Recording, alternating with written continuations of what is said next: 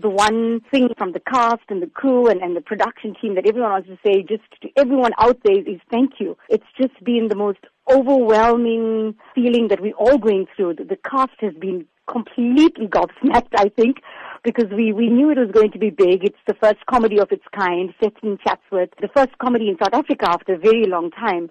But little did we actually realize that it's going to take the box office by storm. I think that was just a dream that we had. It became a pleasant surprise on Monday morning when we got the figures. Do you think that this is an indication that South African audiences are increasingly taking now to local productions? I think South African audiences definitely want more local production.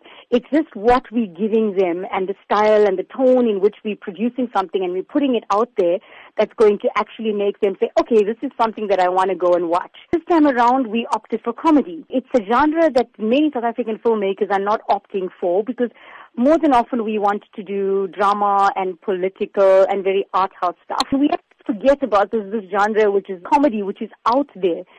So the audiences are very clearly sending a message to us that they're very happy to go and support local production, but it must be something that they want to watch. And in this case, well, it's comedy. Keeping up with the Kandasamys remains a buzz on social media. What is your expectation for the film in the coming weeks? We're hoping to keep it going. We're hoping to sustain the kind of success we've seen in the opening weekend. Social media has been going absolutely crazy. It's been quite frenetic, quite hectic just to try and reply and to like people's messages and we can't always do it all the time. The love and the support from people, they don't just watch the movie. They then go on, I'm sure, to tell other people, but not just that, but to come onto our Facebook page to tell us what they thought about it. So that kind of interaction is just really amazing. So we're hoping for another really, really fantastic weekend. So we're hoping that more and more people just want to see it and we can keep it going for a good few more weeks.